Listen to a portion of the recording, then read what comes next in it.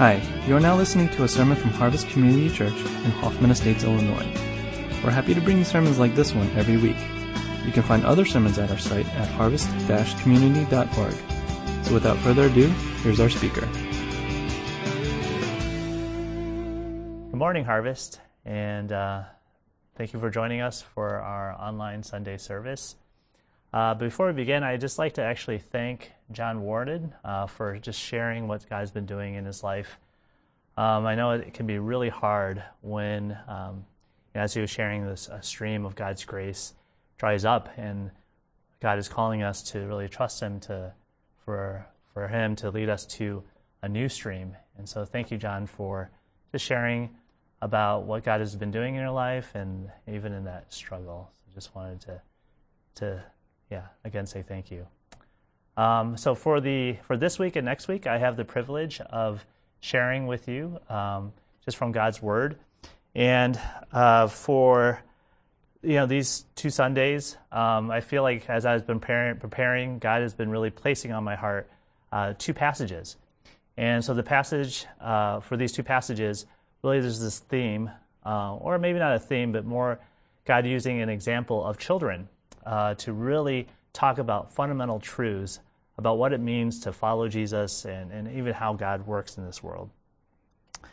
And it's just really interesting that God uses children in that sense, because it's in some ways it's in these everyday examples that He shows us some of these fundamental truths. And I think it's just really interesting that for those that have children, or sometimes we see in seeds, that it's easily sometimes just overlooked that even in these kids, there are truths that God shows us about who He is and about what it means to follow Him. So anyway, for today, I'd like to actually share with you from a passage. It's in Matthew chapter 18, verses 1 through 4. At that time, the disciples came to Jesus and asked, "Who then is the greatest in the kingdom of heaven?" He called a little child to Him and placed the child among them. And He said, "Truly I tell you, unless you change and become like little children, you will never enter the kingdom of heaven. Therefore, whoever takes the lowly position of this child is the greatest in the kingdom of heaven." And so when we read these verses, it's really sometimes hard to get the real impact of them just by reading them by themselves. And I think as I want to do first is to really share what was happening and what's going on with Jesus' disciples in this moment. And I believe by sharing this, we'll come to see the kind of the thrust of this passage and why it's this actually in some ways very astonishing what Jesus is teaching His disciples in this moment. And so let me begin with really just talking about what's really going on, what's happening, and then we'll get into the fundamental truths about what Jesus is sharing here about following Him. So first, just a little bit of the context.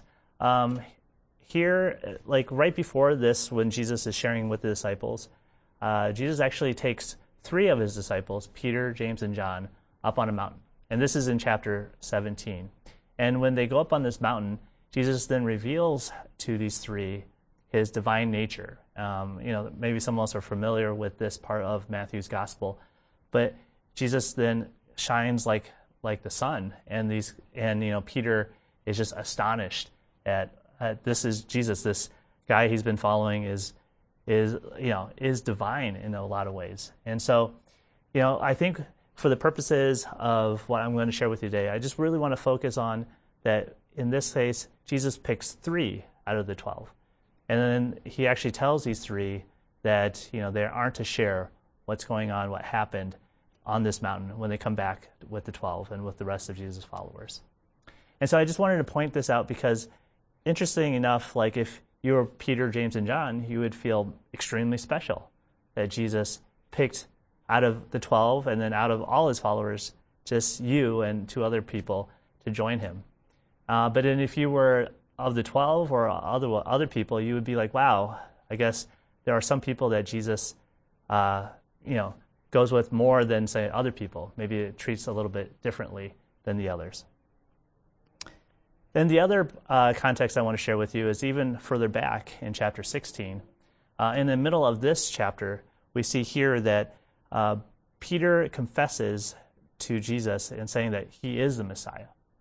And again, for the purposes of what I'm going to share here, don't want to get into too much of this, but just to really point out that after Peter says this, after Peter says that Jesus is the Messiah, Jesus then tells Peter that he will be the rock on which Jesus will build the church.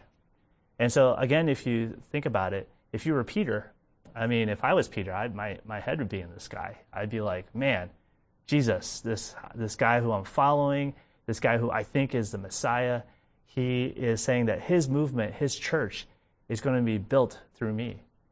And then if you were the other 12, right, you'd be like, oh, wow, this Peter, he is Jesus' right-hand man, right? This guy is in a way going places, right? Jesus has kind of called him out and said, Jesus' church, this movement that Jesus is starting, is going to be built through this guy. So really, this kind of context kind of then takes place, and then the disciples now then come to Jesus at the beginning of the chapter 18 and verse 1, and they ask, who then is the greatest in the kingdom of heaven? And the reason why the context is so important is because we kind of see here a hierarchy building, right, among Jesus' disciples, right? We saw here that, Peter, James, and John were chosen by Jesus to see his transfiguration. We see that, again, that Peter was the one that Jesus says he'll build his church, right? So in sort of a hierarchy terms, right, we would say that Peter is, number one, James and John, number two, and then the rest, right, are having to figure it out, what the ranking is. And so, in corporate terms, you could think of it this way as like, who is reporting to who, right? If Jesus' movement was really going to take off and there was going to be, even today we know that there's hundreds of millions of followers, right? Then how are they going to even structure this, right? There needs to be an organizational structure, right, to sustain the movement. And even if you think about it, what criteria do we use to understand who is going to be the head of this or that? What are the leadership skills that are needed, right? Or how much faith does someone have to have? Or how good a communicator does it require for you to be the leader of this or the leader of that? And I think this is why the disciples really came to Jesus and asked him the question. They wanted to know from Jesus' mouth, how would he rank them, right? Obviously, Peter is his right-hand man, and James and John are coming in a close second, but how would the rest be ranked by Jesus? And what is really astounding is Jesus' answer. So if we look at verses 2-3, let me read those for again. We see Jesus' answer. He says this, he says, he called a little child to them and placed the child among them. And he said, truly I tell you, unless you change and become like little children, you will never enter the kingdom of heaven. So Jesus comes and says, okay, here's this little child, come over here. And he tells his disciples, unless you become like this child, you will never enter the kingdom of heaven. You will never be able to really, truly follow him, right? And so I just want us to let that sink in for a moment. So it would be like, for example, if you came up to either me or Pastor Dave or Pastor Frank and asked us, like, what does a Christian look like, right? You could ask that question. I think sometimes people have those kind of questions. Even, I've fielded some of those questions before. What does a Christian look like? And usually my answer is like, oh, a Christian, follows Jesus, believes that Jesus is our Lord and Savior, or these kind of things. But what if instead I took a child from seeds and I said, here, this is what a Christian looks like? Or what if, if you were asking Pastor Frank or Pastor Dave, they told you, and if you had children, they said, okay, bring one of your children over, and this is what a Christian looks like. Like, what would you think? I think it would be pretty, strange, if to be honest, right? Like, if we thought, oh, this child, and if you think of it, if you have children, and you think of your child, and then as a pastor saying that this is what a Christian looks like, you'd be like, really? Really, this is what a Christian looks like? Especially if it's your child, because all the different things about them, right? And, their faults and how they drive you crazy sometimes. But even if you don't have children, you just look at a child and you're like, this is what a Christian looks like? Really?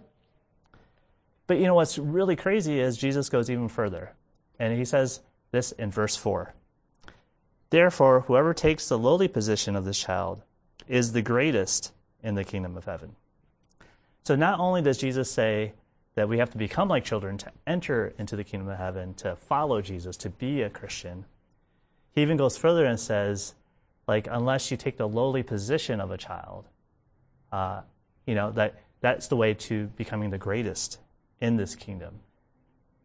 And so, using my previous example, let's say your question now is you come to, say, me and ask me, well, what does it look like to be, a great Christian? Or what are some examples of great modern Christians? And let's say, if you were to ask me that question right now, I probably would tell you, right, Billy Graham, Priscilla Shirer, right, Francis Chan, Rick Warren. And if you ask Pastor Dave and Pastor Frank, they'd probably, say some other people. But, those are some of the people that, I probably would tell you.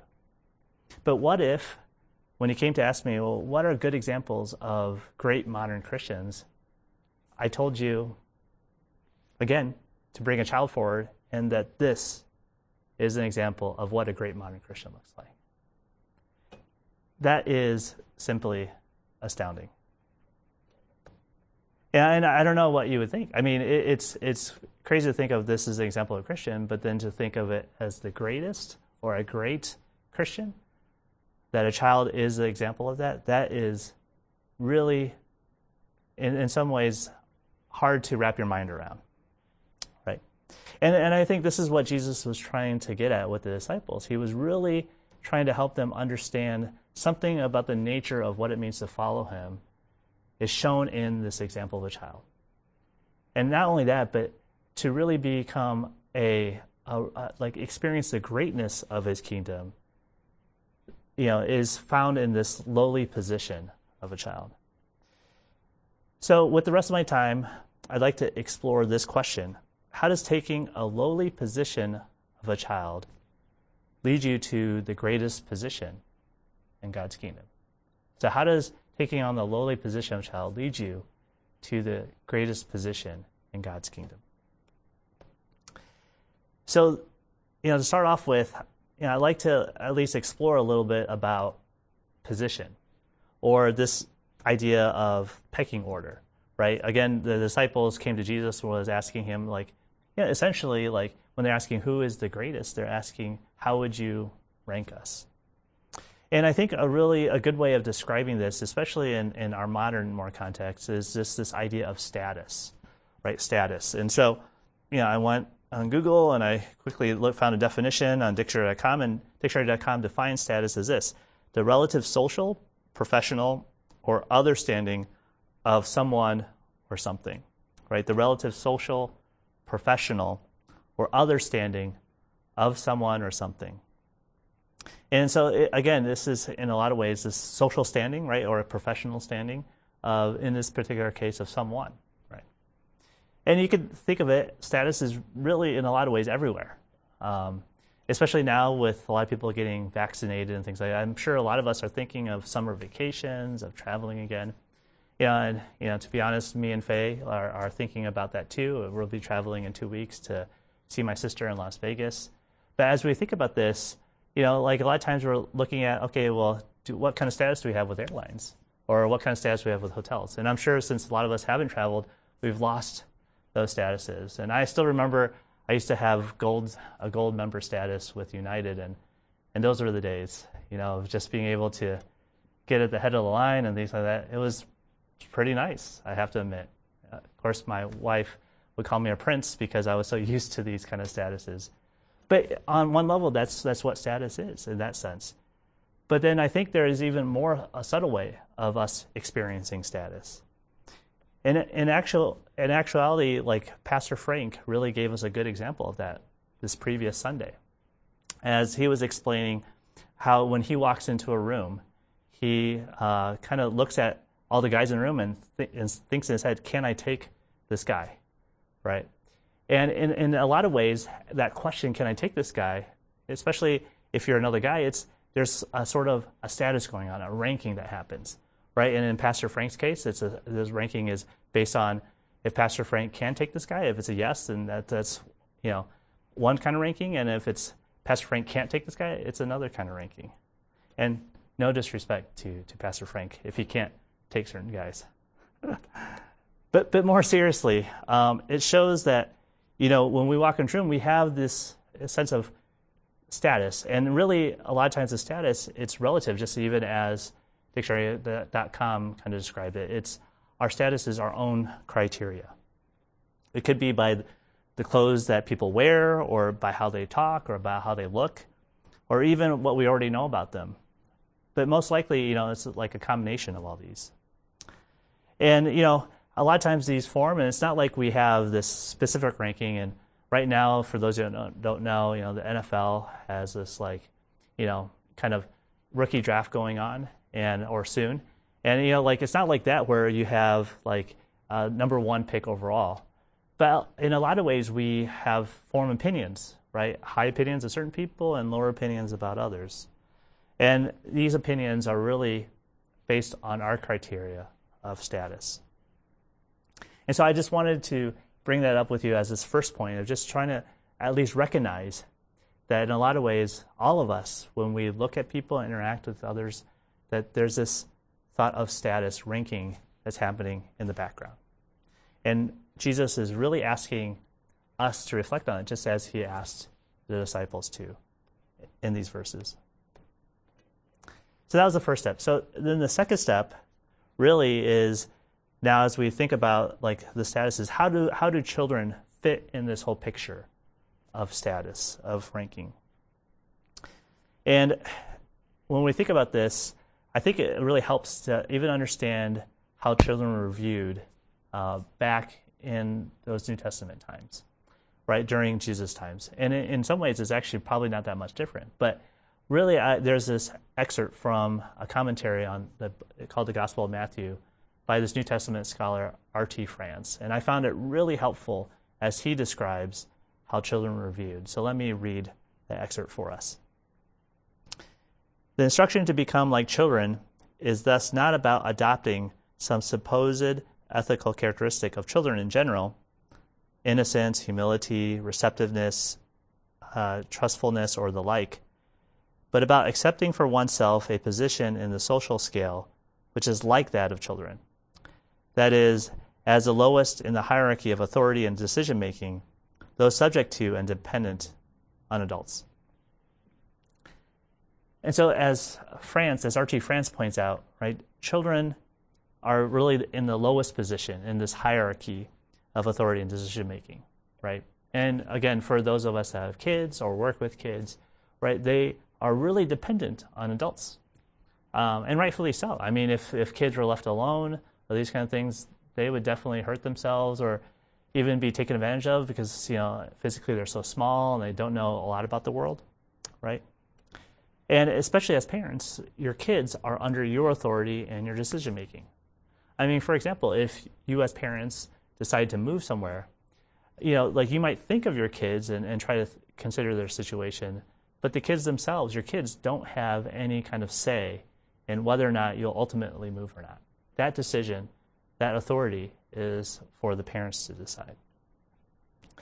And so then what does it really mean then as adults, for us as adults, to then take on the lowly position of a child? Well, first and foremost, I think it's important for us to really see that ultimately God is the ultimate authority and decision maker in our lives, especially for those of us that confess that as Christians, right? And it's no accident that Jesus calls God his Father throughout the Gospels and things like that. Like that, really, this is not just religious jargon. That really Jesus, in that way, really saw himself under the authority of God the Father. And for those of us too, if we think about status and ranking, really, ultimately, if all of us really believe that God is real and God is ultimately sovereign and in control of those things, all humanity is under God's authority and decision-making. And really, if we think about it, this is not just like a one-time decision, right? Sometimes as Christians, we might feel like, I, in high school or college, I prayed the sinner's prayer. I profess that I want to follow Jesus and really follow him. But is that while that is well and good, but really ultimately being under God's authority is a everyday decision. It's one that we have to then really think about each day, whether or not we really want to live our lives under God's authority.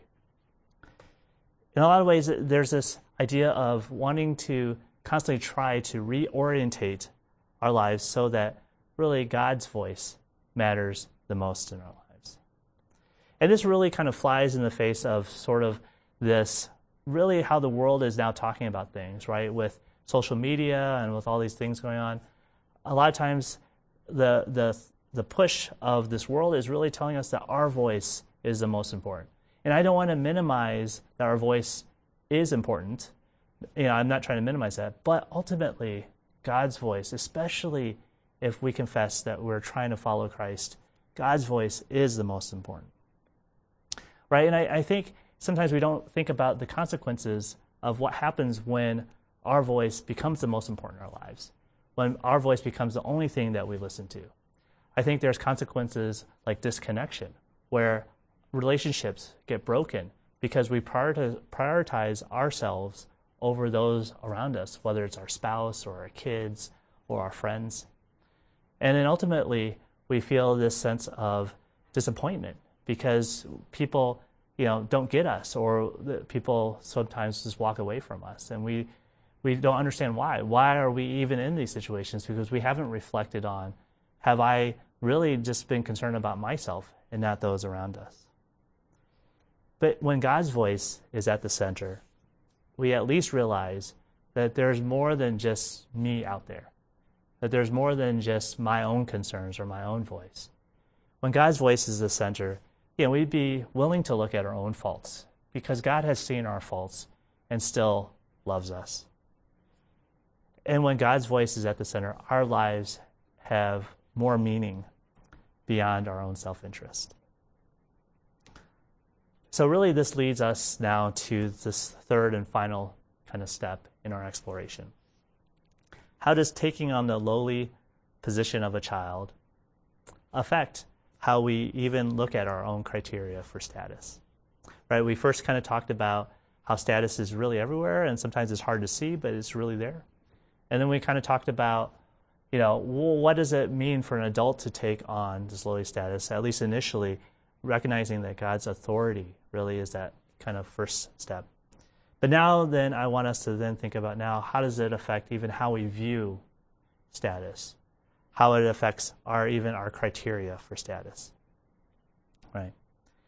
And so I'd like to ask you this rhetorical question. Where would you rank yourself based on your own criteria of status? Right? Sometimes we think about other people and it's easy, but where would you rank yourself in your own criteria of status? Would you rank yourself at the top, in the middle, at the bottom? And before those of you that think, the answer is the bottom, of course, because Jesus talks about the lowly position of the child, I'd like to actually point out that Jesus really is trying to point out something different. He's really leading us in a different direction. I believe actually Jesus was really pointing out to the disciples and even to us today that the system itself is wrong. That the system of criteria that we've kind of placed on others and even ourselves is wrong, and a lot of times backwards. Right? By taking the position of a child, he's showing us that our view of status, our criteria of status, is in a lot of ways upside down. Right? Where we think in this world, especially like for those of us that are seeing the world as sort of a rat race, while you always have to kind of get ahead. We see the powerful or those that work their way up the corporate ladder or those that make a name for ourselves as the top, and we view those like children or that are dependent or weak at the bottom. But I think what really Jesus is pointing out is that the whole criteria that we're using isn't the criteria that Jesus is using, isn't the criteria that God is using. That the whole system is actually a different system in God's economy. And so really to illustrate this, let me go back to the list I gave earlier about great modern Christians. Right? I mentioned earlier, right, Billy Graham, or Priscilla Shirer, or Francis Chan, or Rick Warren, right? And really, how did I come up with this list? Well, I just thought about, okay, well, who are the most influential Christians today? Who has affected or influenced my life in a positive way, both in their teaching and by their lives? But, what's really crazy, if you think about it, is, like, let's just take Billy Graham, for example. Like, Billy Graham, through his teaching and his preaching, many millions of people came to know about Jesus. And if you think about it, right, if that is the criteria, then of course Billy Graham is probably one of the greatest Christians that lived in these modern times. But in God's economy, that isn't the criteria. And it almost, in some ways, sounds blasphemous, right? That in God's economy, how the number of people that is saved through your ministry is not the criteria of what it means to be the greatest in the kingdom. What it means to be the greatest in the kingdom really is this idea of dependence on God, right? Going back to this, what R.T. France shared about children, is that they're dependent on an adult, that they are under the authority of an adult. And in God's economy, in God's criteria, it is dependency on Him that He is most interested in. And so it really messes with your mind, right? Because if you think about it, a lot of the ways that we look at the world, a lot of the ways that we see and that we rank people are all based on these criteria that isn't the criteria that God uses. And so ultimately, I think what really God is really both speaking to me as I was preparing and to all of us here at Harvest is just really asking us to take a closer look at how are we measuring, what criteria are we using to not only measure our own walk with God, but also those around us. And I think when we even think about dependence, especially when we think about our own walk and sometimes how it's so difficult for us to really depend on God, I think it even comes back to status, right? And this is what I mean. It's like a lot of us, we have worked really hard to get to the place that we are today. Many of us have studied long hours, we've taken classes, we've worked long hours in the jobs that we had, and we've made a life for ourselves. And that's a good thing. And I'm not saying that's a bad thing. But the status now that our life affords, in some ways, can be a trap. That the status that we think that we have to maintain is more important than really sometimes even our dependence on God. And this trap, I think, it really is clearly illustrated when the Israelites were actually going into the Promised Land, and Moses warning them about this. And he warns them in Deuteronomy 8:10-14. I think it's really helpful even reading this passage and when we think in these terms, because it's just, in a way, it's amazing how powerful these words, even spoken so many years ago, still resonates today. So let me read that. Deuteronomy chapter 8, verses 10-14. Moses says this. He says, "When you have eaten and are satisfied, praise the Lord your God for the good land He has given you. Be careful that you do not forget the Lord your God, failing to observe His commands, His laws, and His decrees that I am giving you this day. Otherwise, when you eat and are satisfied, when you build fine houses and settle down, and when your herds and flocks grow large, and your silver and gold increase, and all you have is multiplied, then your heart will become proud, and you will forget the Lord your God, who brought you out of Egypt, out of the land of slavery." You see here, Moses was not warning them about the material wealth itself, the material abundance, but that they would forget the Lord their God. And really, they would forget God out of pride. Not pride in the sense that they felt like, oh, somehow I built everything of this. And I think a lot of us feel the same way. I think we definitely acknowledge that God has been gracious to us in the past and things. But pride in the present moment where our jobs or our houses or everything that we have, the abundance that we experience is enough. That we don't have to, in a lot of ways, we are, in some sense, a practical atheist because we don't have to turn to God for food, for shelter, for our cars working, or for any of that. Because our whole lives, everything kind of just works, right? And I think what's really subtle about this is that these are not bad things. Our families being healthy, our jobs that we have, the houses that we own, these are not bad things. In fact, these are great gifts that God has given us.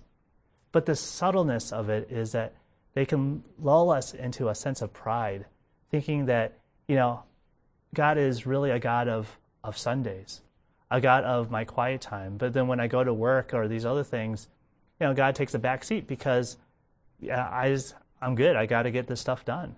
And God is not in the picture in those moments. And, and what's really crazy is that happens not just in the corporate world, which I've experienced for many years, but also in the ministry world, which now I've got to experience for at least a year or so. That no matter, it's not about what work that we do. It's more about where our heart is at and whether or not do we actually feel like we really need God in this moment. Or do we feel like, God, I got this. I'm just going to get through this because this needs to get done. And I'll talk to you later, God, because, I'll talk to you in my quiet time or I'll talk to you on Sunday because, this stuff is more important. And unfortunately, that is really our pride talking and not our hearts really crying out to God in dependence. And so I'd just like to end with this question, really, is that which criteria will you use to measure your relationship with God? Which criteria will you use to measure your relationship with God? If we use our own criteria, I think it will lead us into this place where really at best we would stagnate in our faith, right? And the reason why I say this is because in our own criteria, anytime we use our own criteria, we can really in a lot of ways self-justify where we're at with God. We would, look at our own relationship, and if it's not doing well, we could say, well, that's just where I'm at right now. I'm sorry, God, but I just can't give you more than where I'm at because it's our own criteria. Or, we would just continually strive at the criteria that we set for ourselves for this, our relationship with God. And as we continually strive, we just feel dead inside. We feel empty, right? And this is really what happens when we use our own criteria.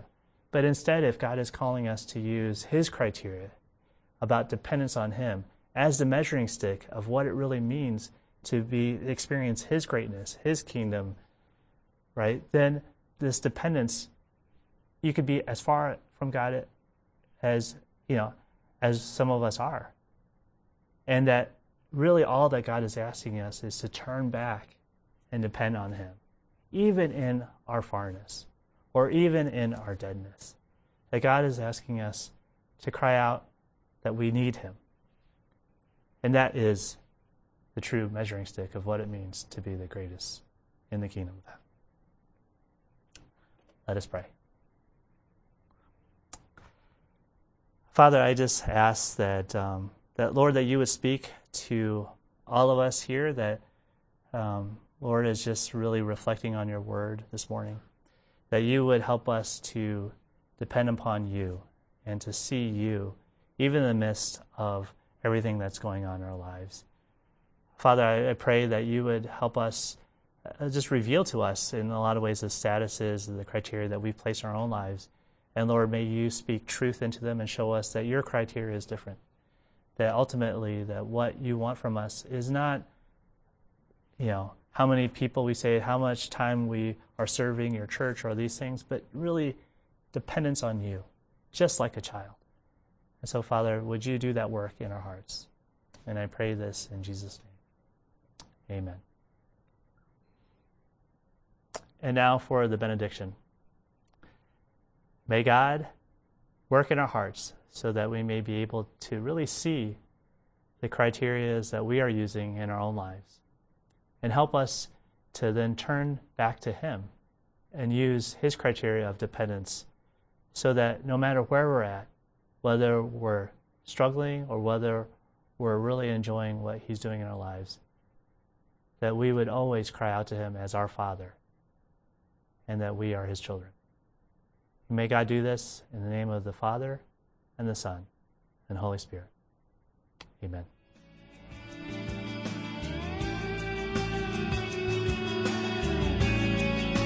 Thanks for listening to the sermon from Harvest Community Church. If you would like more information or have any questions or comments, check out our website at harvest-community.org. Thanks for listening.